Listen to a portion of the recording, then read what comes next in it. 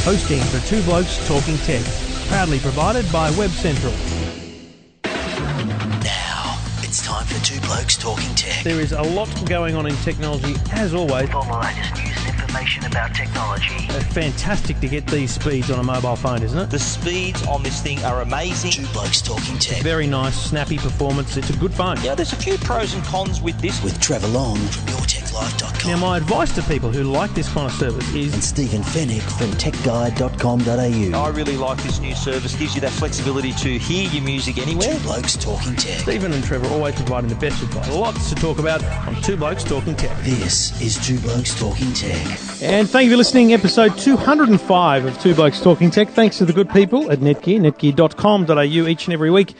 Joining us here on Two Blokes Talking Tech is myself, Trevor Long, and of course Stephen Fennick from techguide.com.au. G'day, mate. G'day, Trevor. Good to be the other bloke talking tech with you again this week. Well, it's been 205 episodes in a row, so it'd be a bit weird if I brushed you now. I mean, let's be honest. I don't think one bloke talking tech quite has the same ring to it. I don't. Yeah, one bloke talking tech is pretty much your tech life and Tech Guide podcast. So if people That's are exactly interested in one bloke talking tech, we each have our own solo podcast, which you can of course download and subscribe to. The Tech Guide podcast and Your Tech Life. You can find everything I do at eftm.com.au and on Twitter at Trevor Long, and of course Stephen is techguide.com.au and on Twitter at Stephen Fennick with a PH. Let's get cracking. Two blokes talking tech. Two Blokes Talking Tech. You're listening to Two Blokes Talking Tech with Trevor Long and Stephen Fennick. I remember it's a couple of years ago now, we were in San Jose for the iPad mini launch, and we had a bit of spare time after the launch. We went to a local kind of shopping centre, and we were both kind of I think we laughed a lot when we discovered the Apple Store, because just literally diagonally across the hall from the Apple Store was the Microsoft Store. Now, this was the first Microsoft Store I'd seen,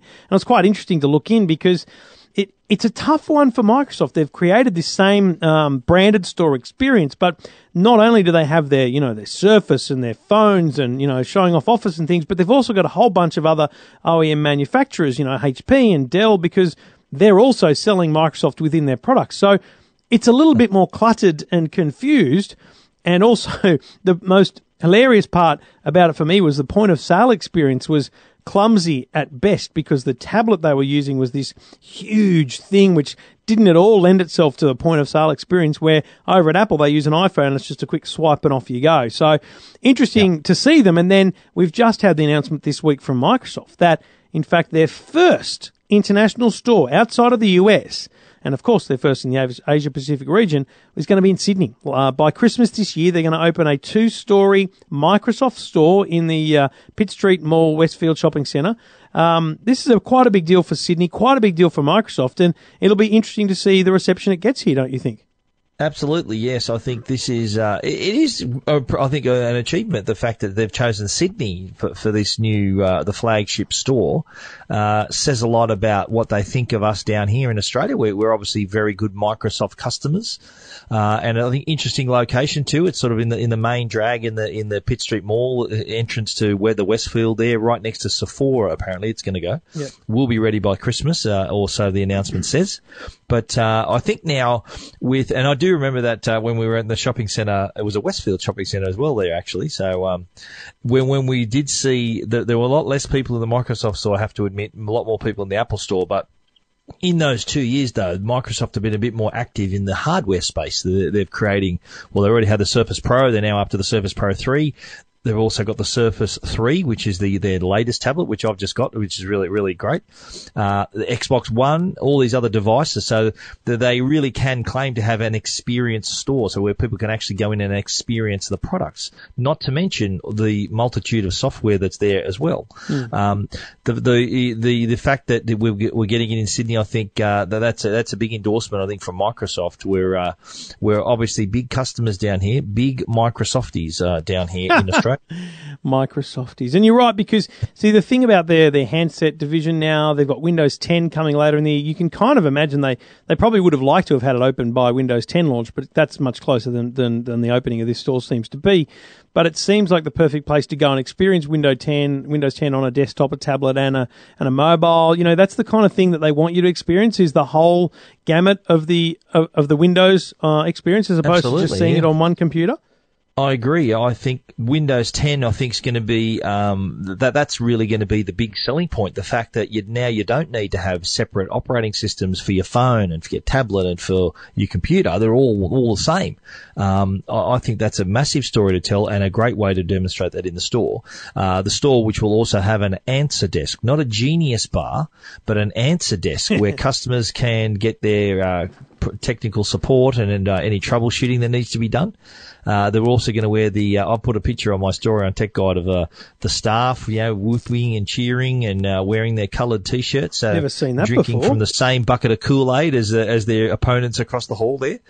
So it's interesting how they're going to be quite similar to one another, yet so far apart in terms of sort of the product lineups and the attitudes behind the bar there. So interesting. I can't wait to see it in Sydney. It's going to be. I'm definitely going to pay it a visit. Would like to see what they've got to offer and how they do it here. Yeah, and I think they'll obviously put on a huge attempt to get people's attention when it does launch, because this is really important for them globally. So.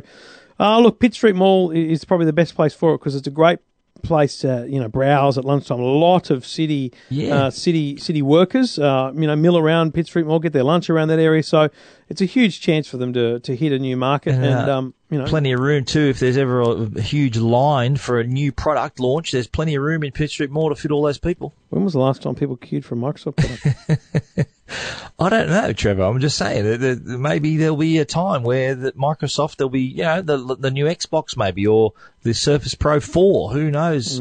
There may be that opportunity. Would it be wishful thinking for them to set up the bollards already for those launches, or get the security involved? I'd be cautious about that if I was them. But anyway, if you've got a thought or opinion on a Microsoft store, if you've seen a Microsoft store in another part of the world, in America, of course, because that's where they are, jump on Twitter at Trevor Long, at Stephen Fennick with a PH, and the hashtag for Two Blokes Talking Tech is hashtag Ziggy Zaggy.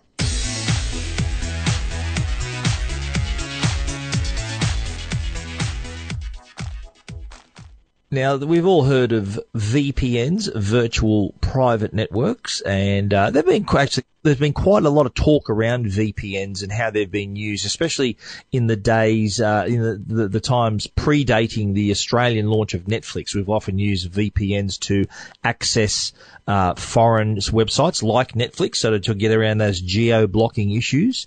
A lot of people use VPNs to shop in overseas stores. Some of the, stores in the US only deal with American customers, and the way to get around that is to use a VPN. And if you have an American mailing address or someone who lives in the States, you can get quite a bargain. So when the news came out where a new law being considered by the government it's obviously to combat online piracy and illegal downloading of content and things like that.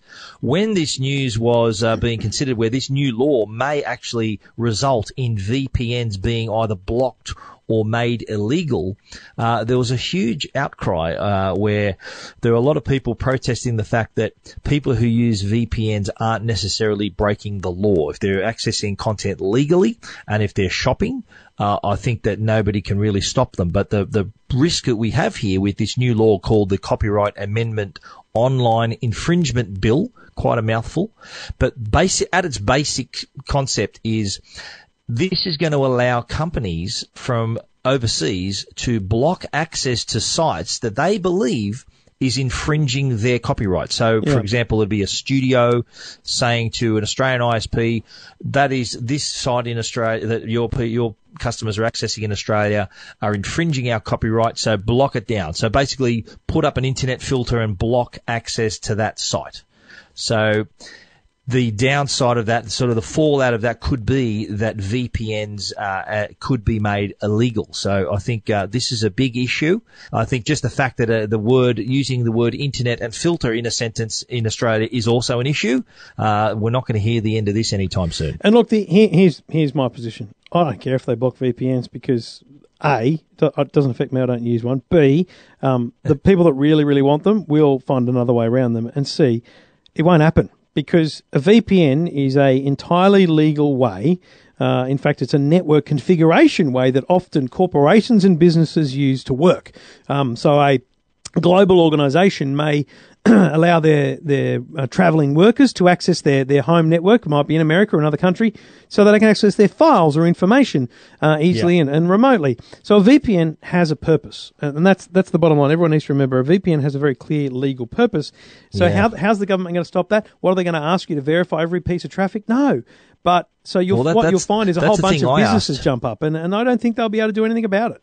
Yeah, no, my question is, well, how are they going to find them? A lot of them are business VPNs, like you said. Yeah. And I think they're going to be finding it really hard to track them down. I don't know. I think this might be a bit of saber rattling on the government's part. Maybe a Choice and ACAN have been out and really sort of going pretty hard on the fact that this is a possibility.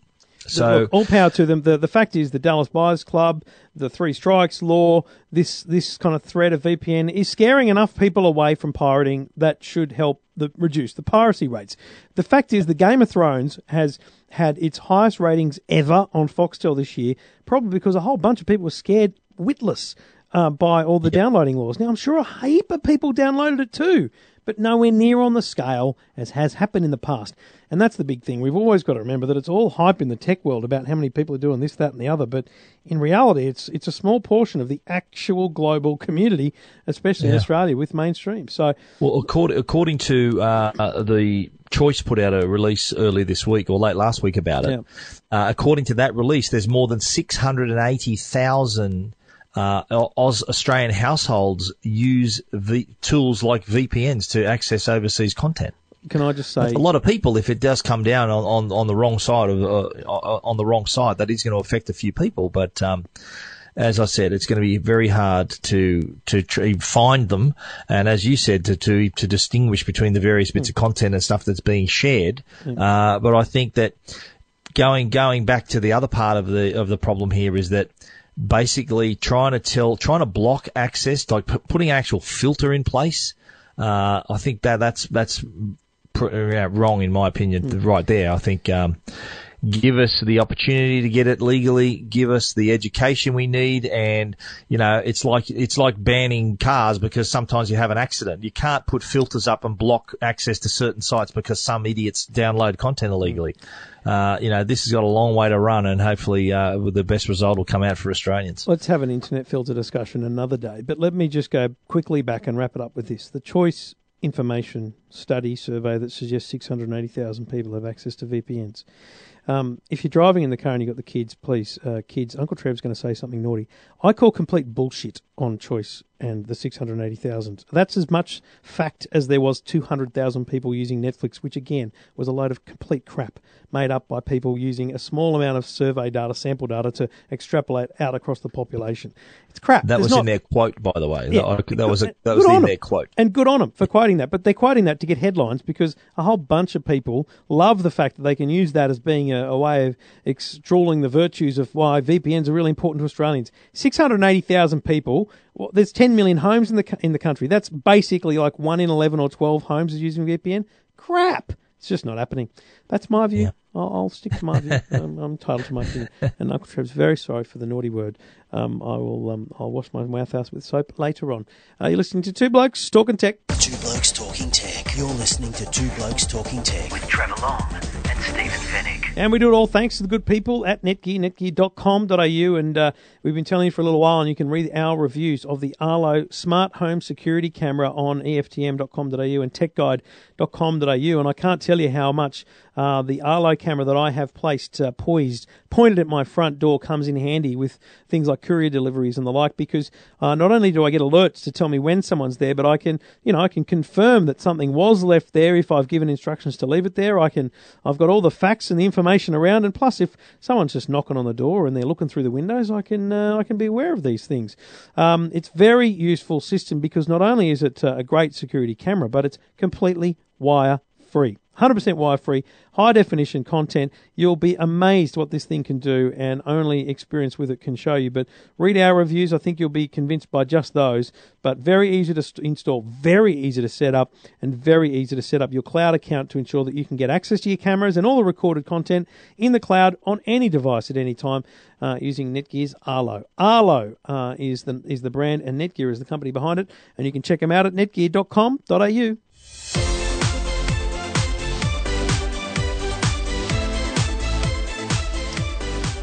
Now, I have to say that the Tim Cook keynote, where he talked about the Apple Watch pricing and announcements and more information, was also quite exciting because they announced a new MacBook, and it was a very nice-looking MacBook. The idea of a new MacBook in itself was interesting. The idea that it was smaller than a MacBook Air but didn't replace the MacBook Air was interesting. And Stephen, we've both had the chance to have a couple of weeks with this new device.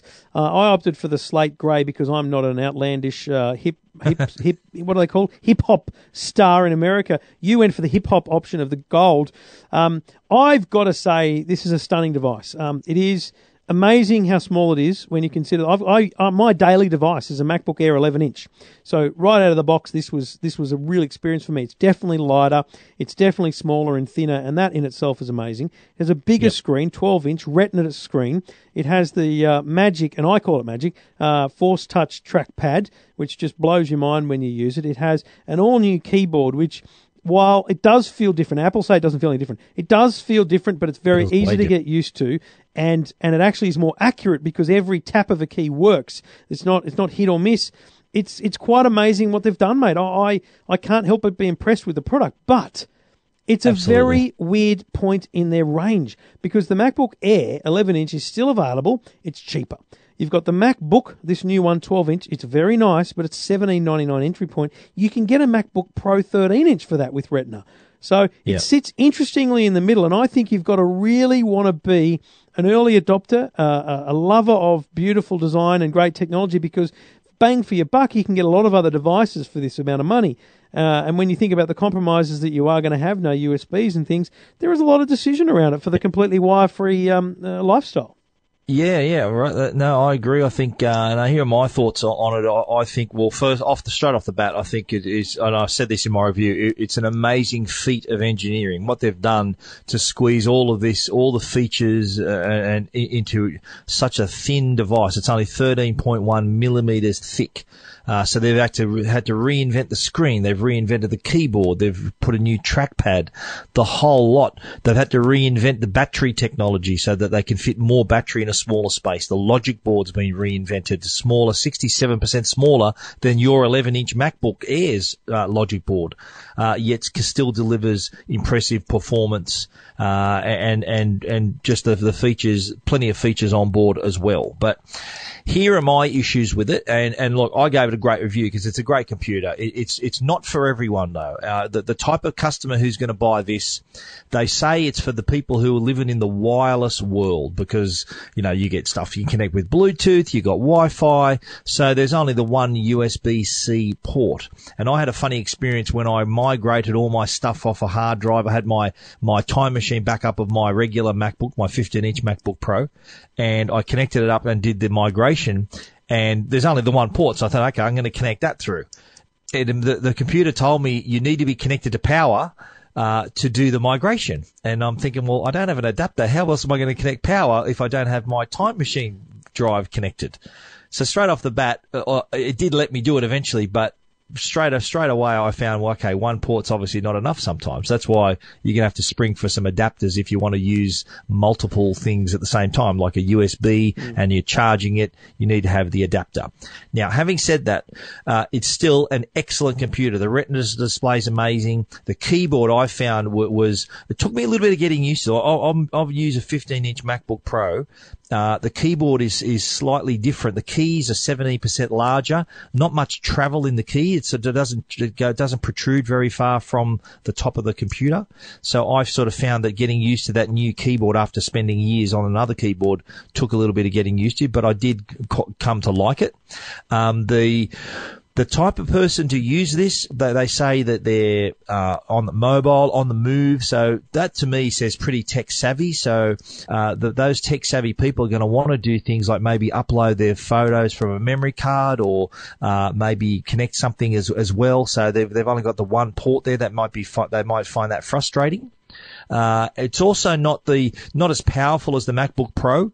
So if you're looking to, if your main tasks are things like editing or graphic design or things like that, then this isn't the computer for you. You need a MacBook Pro. This can handle it if you do that occasionally, but if that's what you mainly do, you're going to get frustrated with this. It's not, the processors aren't strong enough to do that all the time. But look, at the end of the day, I think great little laptop, really impressive looking. I remember every time I pulled it out, people go, wow, they were really impressed just by looking at the thing.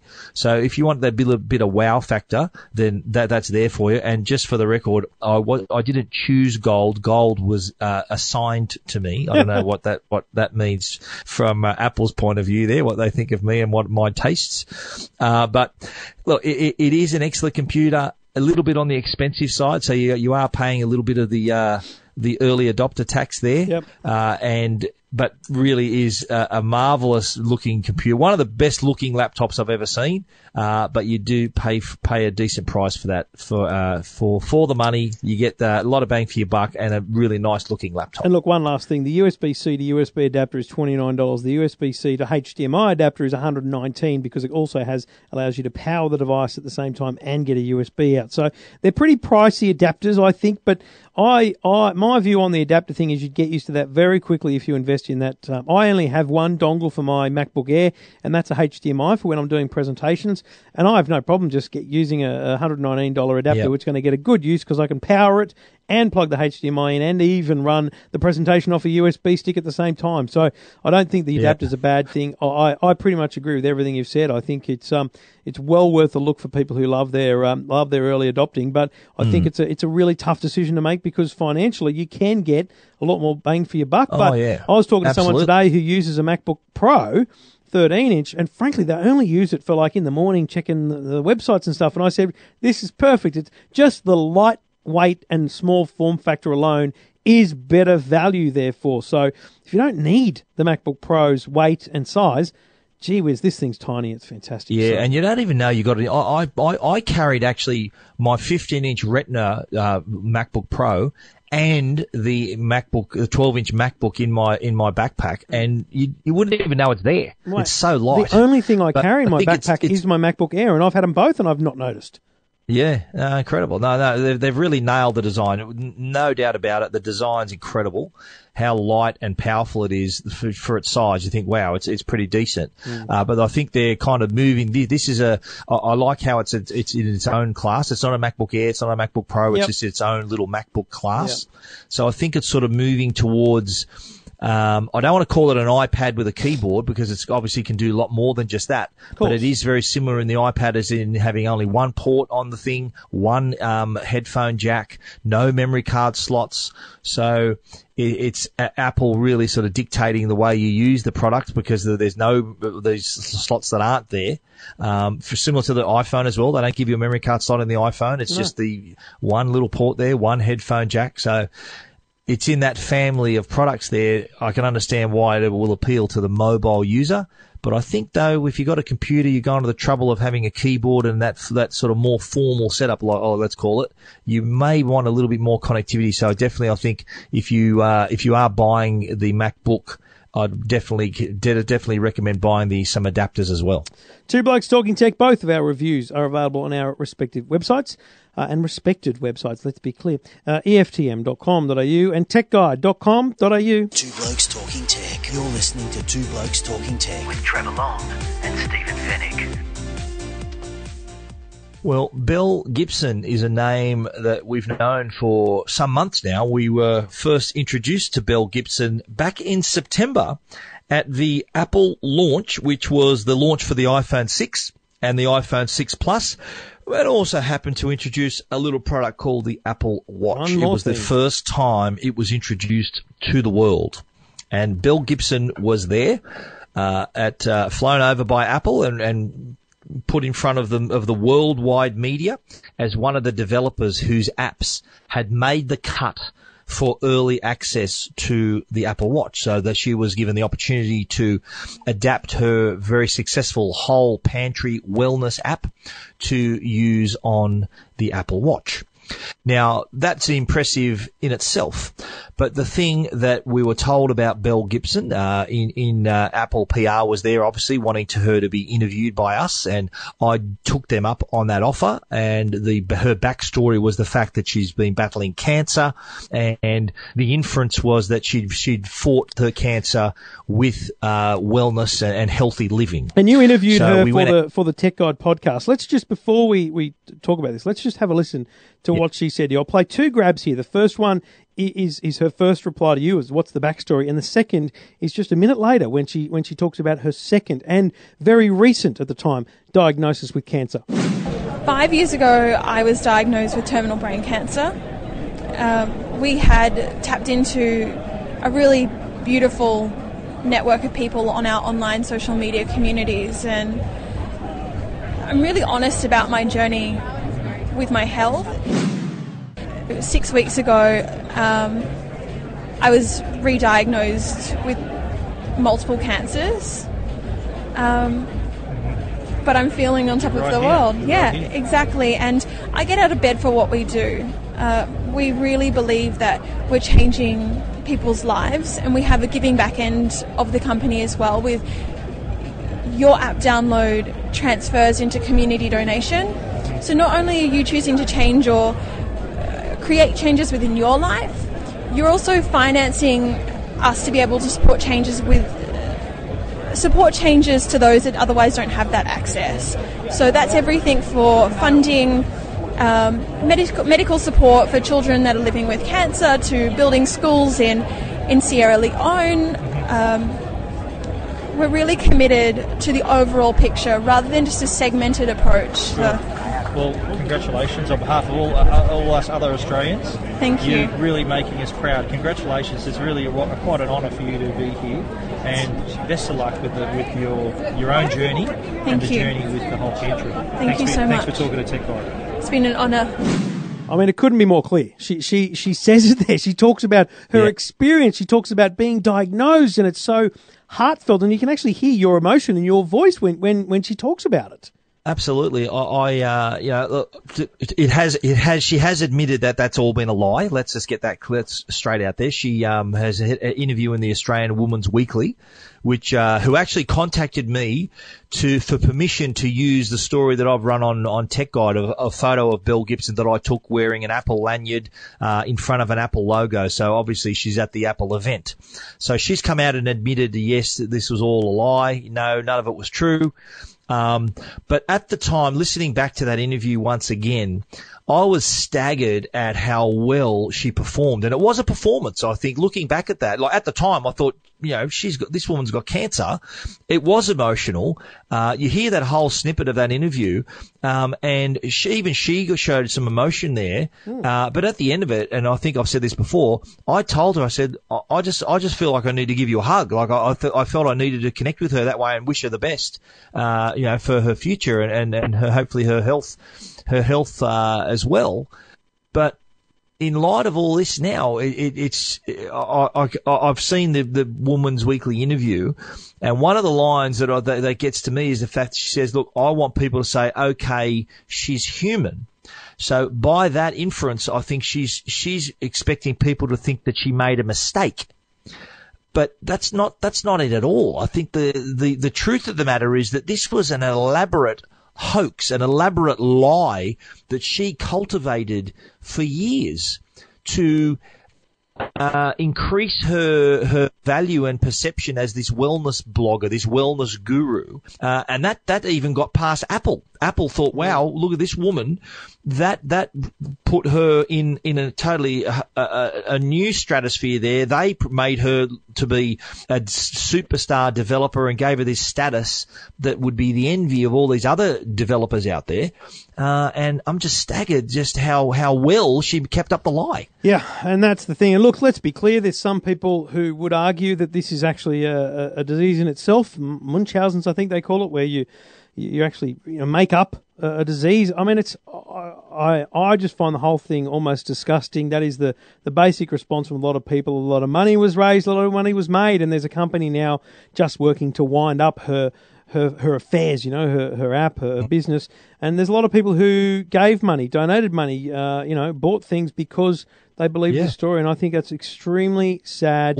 It's a bad reflection on these kind of situations. But I saw a great tweet tonight which said, if we learn anything from this, it is that we should listen to scientists and doctors for medical advice, not bloggers. And I have to agree. But it's a lot of people would have bought her whole pantry app and her books and all these other things on the strength that, hang on, she's beating cancer doing this. Yeah. So she kind of sold her app under false pretenses there. There'll be a lot of people, and now you'll know that the whole pantry app is no longer in the App Store. It's no longer going to be on, it's no longer on the Apple Watch page. I'm not sure whether it's actually be offered. Well, if the app's not there, it won't be on the Apple Watch either. Ironically, the Apple Watch comes out this week, so this has all come to a head the same week that the actual device that she was sent over there to sort of help promote, is out.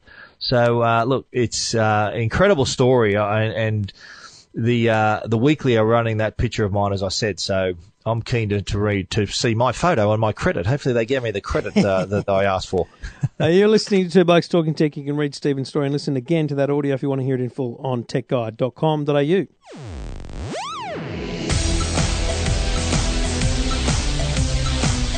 Now, before we do your minute reviews, there's a story I basically skipped in the rundown. Stephen hasn't noticed, or I was wondering about that. No, I did notice that. I wasn't saying anything. You know, for those that listen every week, I mean, this is not just gibberish. We spend minutes preparing for this show, and we do have a formal rundown. In fact, you know what I've got? I've still got because you kindly went out of your way, I mean, by many states and passport legislations to come to my studio here for the 200th episode. I have the printouts. I have still paying off my tolls for that drive. I have the printouts of our 200th episode rundown. I feel like we should sign them and frame them and hang one in each other's studios. But anyway, Yahoo 7 released some stats today about our viewing habits and the way we have a companion TV relationships. And it was quite an interesting thing because they looked at things like 16 to 34-year-olds are viewing content across a number of devices, including 45% regularly on a laptop, up from 30%, or a PC, 12% on a tablet, which is also up, 10% on mobile, up, 8% on gaming consoles, all up. But basically it points to the fact that there is a lot of companion TV viewing. Now, this might be additional features like My Kitchen Rules, extra videos, or it might be the actual catch-up content. It's quite, it just shows that this is not slowing down this movement to over-the-top or internet-based streaming services. Absolutely, yeah. I think, the fact that there's still a TV in the lounge room or the living room, whatever room you want to call it, but a lot of the viewing is done outside of that room on all these different devices, whether it's on a tablet in the bedroom or on a smartphone on the bus or the train. This survey just sort of points out the fact that we want to consume our content where we want and when we want. So there's a lot of catch-up services allowing us to do that. But also the second screen, a lot of us that are actually sitting in front of the TV also have a smartphone or a tablet in our hands or in our laps, and we're doing things like searching for added content about the program we're watching. We're shopping and buying things that we may have seen on the TV or in a movie. So the whole second screen experience is obviously a big one there. But the fact that now we do have all these devices at our disposal to give us that luxury of being able to watch the content wherever we want. Gone are the days where you had to sit in front of the telly to watch all your TV. Now with all these cool devices, you can be anywhere and still catch up with your favourite programs. And that's exactly what we're doing. You look at I was having a conversation with someone today at work, in fact, when I was showing them the MacBook and talking about bludgeon iPads. Again, were you, mate? Bludgeon again? Bludging. It's just a 12-hour day, mate, just bludgeoning. And we're talking about the iPad, and I got to be honest, I don't use my iPad that much. I use it for things like opening up Netflix or Stan and pushing them onto the Apple TV or the Chromecast. I use it for a little bit of research on the lounge. I don't use it as anywhere near a primary device, and I think that while the iPad is stagnant in terms of sales broadly, I think that's because people have determined it is this kind of consumption device, and this is the kind of stuff that we're willingly consuming. And the more content and the better presentation of that content as it happens over time inside these apps, the more those devices are going to continue to grow in terms of their popularity in this space. Personally, I do watch the odd show. Like Foxtel Go is a great example of watching your content on a tablet or a phone. But I think personally, I'd like to watch it in the best quality I can get it. Like Game of Thrones, for example, I could watch that on my iPad on Foxtel Go as catch up or whatever I want to do it. But I save that to watch it on my big screen in HD. So I wouldn't be satisfied watching a show like that on a smartphone or a tablet. That's just me, I suppose. But there are other people who think differently and want to catch up on a show any way they can, no matter what. Yep, exactly. You can read the findings from the Yahoo 7 Companion TV survey at techguide.com.au. 2 Blokes Talking Tech. You're listening to Two Blokes Talking Tech with Trevor Long and Stephen Fennick. All right, everyone, relax. Yes, the suspense is over. We can now be joined. Well, now welcome to the show, Stephen Fennick, who comes in each and every week at the end of the program to... Oh, it's the same Stephen Fennick. To present the Minute Reviews. And the first one this week, Stephen, is finally a product which was very popular with earlier iPhones is finally available for the iPhone 6. Hooray, the Mophie Juice Pack that's been released for the iPhone 6 and the iPhone 6 Plus. There are two models for the iPhone 6. There's your normal Juice Pack and there's also your Juice Pack Air, which allows you to charge your battery 100%. So if you've got a 0% on your phone, you'll be able to get a full charge. There's also the Juice Pack Plus, which has 120% battery capacity, so can not only recharge you completely, it will have 20% left over as well. The iPhone 6, which is slightly bigger, but that only offers you 60% capacity, so if you're on 0, you only get to 60, which is enough, though, to get you out of trouble. The whole idea behind the Mophie case is that it's a case, a protective case at that, but there's also a battery built in, so you can be charging wherever you like, whenever you like. So you don't have to sit next to a PowerPoint. Say you're about to go out of the house, you've got 3% battery. If you had your Mophie case, you can still go out and charge your battery up to 100% or to 60%, whatever phone that you have.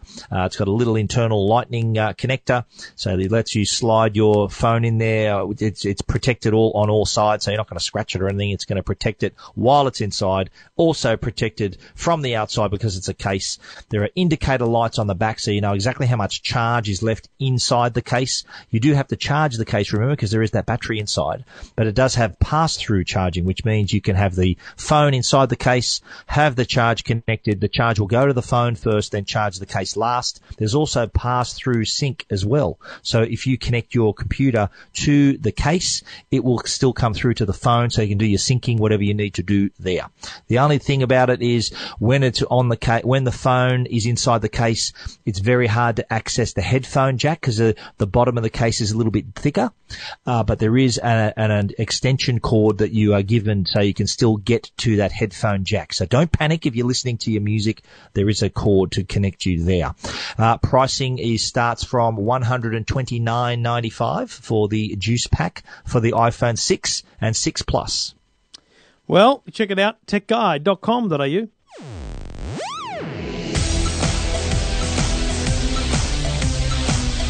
And a bit of headphone style, man, with the Beats Solo 2 wireless. Absolutely, and you'll be pleased to know that I didn't get the gold Solo 2. I had the the space grey Solo 2 Beats wireless headphones. Now, just let everyone know, Beats is now owned by Apple, so these headphones are available in gold, space grey, and silver to match your iPhone. But that aside, these are excellent headphones. These are wireless, so they connect via Bluetooth. And being Beats headphones, they come with a lot of street cred. But what I like about the Solo 2 is that they don't have the really heavy bass. The heavy bass is on some of the other models, some of the earlier models. The sound quality in the Solo 2 is excellent. Bass is just right, great clarity, excellent audio output. I couldn't fault them.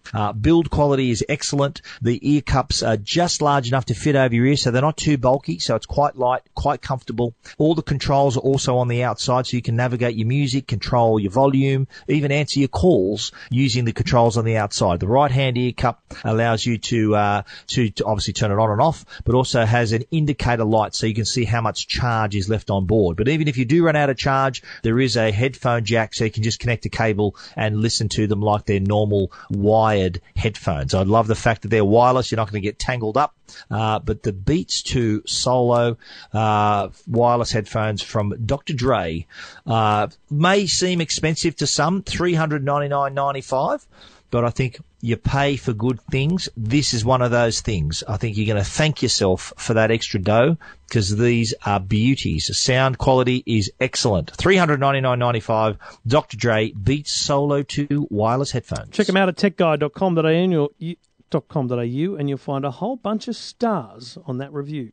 Two Blokes Talking Tech. You're listening to Two Blokes Talking Tech with Trevor Long and and Stephen Fennick. Yeah, that's a wrap. Episode 205. Thanks to the good people at Netgear, netgear.com.au. We'll be back again next week with episode 205, and we have some exciting things to talk about next week, which we can talk about next week, really. One of them is on your wrist and the other one is a tablet, but there'll be more of that next week. Tablet and a watch, and a certain watch as well. That's what I'm suggesting, yes. Two Blokes Talking Tech. Follow us on Twitter, at Trevor Long, at Stephen Fennick with a PH, and if you got something witty or abusive, what does matter to say, jump on Twitter and use the hashtag at, it's not an at name, it's a hashtag. The hashtag Ziggy Zaggy. I'm going to go because I can't speak. Stephen, talk to you next week. Talk to you then, mate. Two Blokes Talking Tech. You're listening to Two Blokes Talking Tech with Trevor Long and Stephen Fennick.